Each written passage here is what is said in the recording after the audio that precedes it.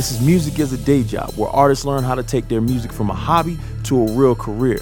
I'm your host, Sean Garris, the CEO of Concert, the mobile app that lets you perform live and tour independent. Lights too bright, cameras flashing. Welcome to Music as a Day Job. I'm your host, Sean, and Music as a Day Job is sponsored by the Concert app, and I'm also the CEO of the Concert app. The Concert app is an artist accelerator app that takes artists from opener to headliner to on tour and gives the fan the best opportunity in live music.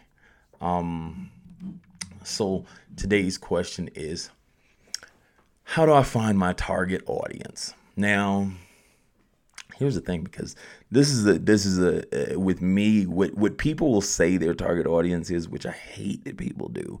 And like a lot of people will go into is they'll be like, well, find out who this person is, into the gist of like, they'll be like, if you make rap, then they'll put you in this like box. Like, it's almost like if you make country, then boom, this is the box you fit in. And like, I hate that, like, because people go after it's almost like the most cliche version of person. Like, if he dresses like me and looks like me, I'm clearly going to listen to this rap song. Like, and that's horrible to actually even put some of these these people in boxes like this. And so to really understand, like, I'll put you in my shoes. To really understand who your target audience is, I always say you have to try things out of the box of normal to understand that. Because, see, in my career, the target audience that I thought I would have like been engaged with mostly was nowhere near the audience that ended up purchasing the majority of my product over time. Like, now this is where you have to look at trends of like who purchased the most and who comes to shows the most, whatever you're doing. And then on top of that, what's the content you're making? Because see, the thing is people listen to tons of different things, and it's a lot of different people that listen to tons of different things. And you'll never know who these people are unless you try to put yourself in places to understand different demographics of people. And like, I'll give you an example. One of the craziest things. I went on a car rally called Drive and one called Corsa due to my time going in Drive. Now the thing is I was on my way to get I was thinking I was gonna go get a record deal, and I was like, oh, I'm going to New York and all this stuff. Met with tons of high level labels that weren't talking about nothing. But either way, they're just talking about ways to take money from me. Okay, but either way, so while I'm in New York, I come across two gentlemen that are dressed like just super like CEO dressed, businessman type. And one of them was dressed like that, and one of them was kind of dressed like, let's say, the jeans and the shirt. And these are two Caucasian males, and they're actually from Utah at the time. And now, if I'm sitting here and I told you my new song is called Lit at this time, my new song is called Lit. It's like, N-word, I'm lit. When you lit, it's whatever. When you lit, it's whatever. Okay? And then my other song is OT for the money.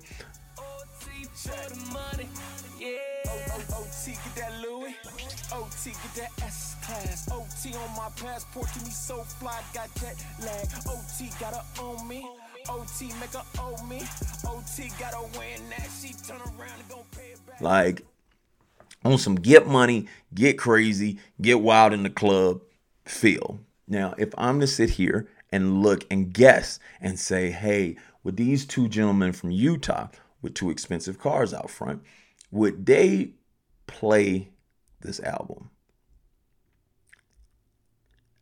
Now, this is where you have to start paying attention to the people around you and understanding who is willing to listen to what you do? Because okay, I spoke to them in the lobby before I was leaving, and the first thing they said was, we're driving across country with nice cars, everything like that, and they're like, that'd be dope if you could give us some of your music and we'll jam to it on the way back.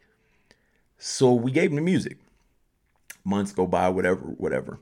I think even like they would stay in contact with us all the time. Like, man, the song's dope, and call us all the time and tell us how dope it was. Next thing you know, a couple years later, probably like 3 years later or so, they invited us to a rally in Utah called Drive. And at Drive, all these Lamborghinis and everything put the logos of us on their cars. Thank the Lord, ain't no clouds in the sky, so I can enjoy the fast lane. We go pedal to the metal, we gon' run this thing up. You gon' have to stay 100 if you wanna roll with us. Pedal to the metal, ain't no way we slow it up. Got a tank full of gas and the shit ton of love. Pedal to the metal. And we had us make a song, like a theme music song for their rally. From that point, we took that to Corsa, which was even a bigger one. It had Paganis and Bugattis and everything. And they had those cars traveling around from Vegas to Palm Springs to LA back.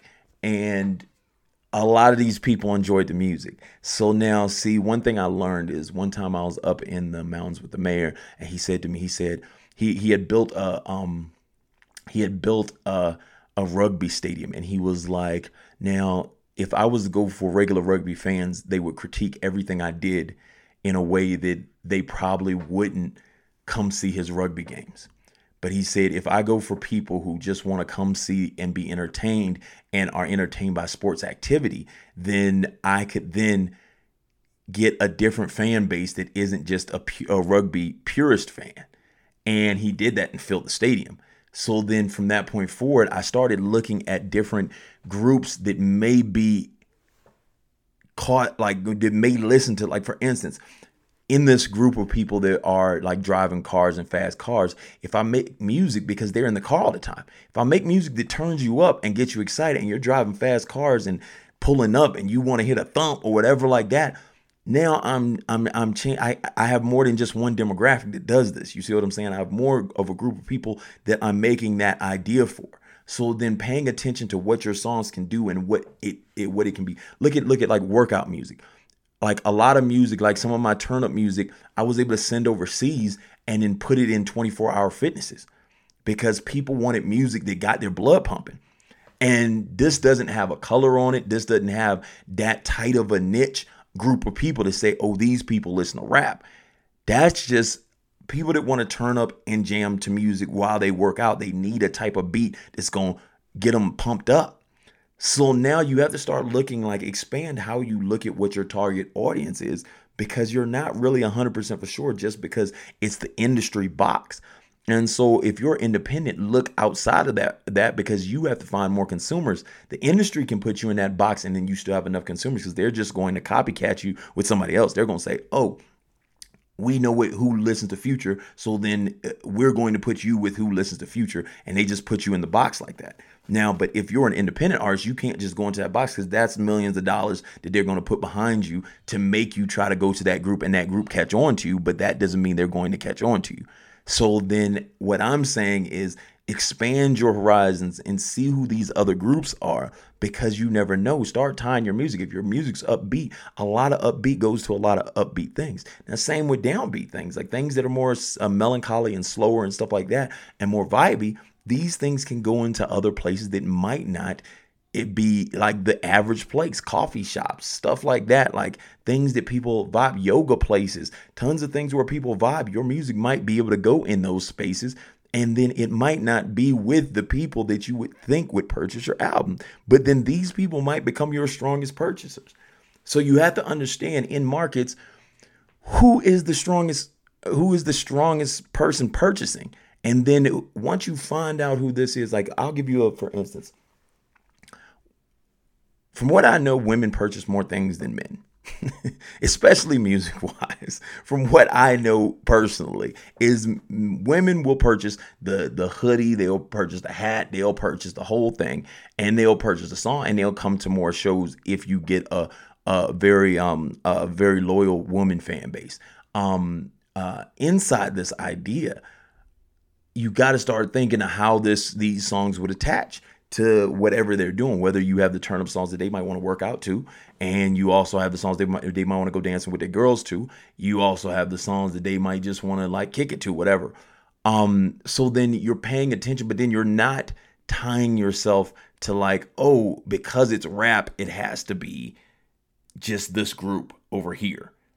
It can expand over all of those groups. It can be all of these groups that want to mess with you to be like, okay, we're the purchaser of this, and then we're the strongest purchasing group for this. Then how do I reach the most of that big group versus taking myself and putting myself in that small box and being like, oh, like the homegirls from where I'm from is going to listen to this.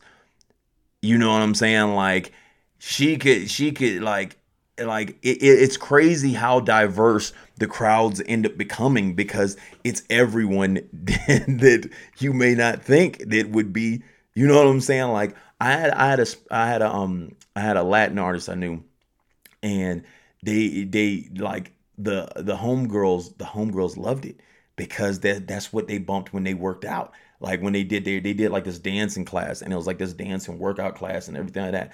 And tons of the homegirls that was like, you know what I'm saying? Like from places like Chicago and everything like that, they loved it because the beats made them get to work out like that. And see, now you would naturally think that like a Spanish artist would only have Spanish fan base, everything like that, and you would go after that section. But it was like the BSU at a couple schools that was like grinding to this, like feeling it, you know what I'm saying? And it was that was a big group of people that were coming to these shows.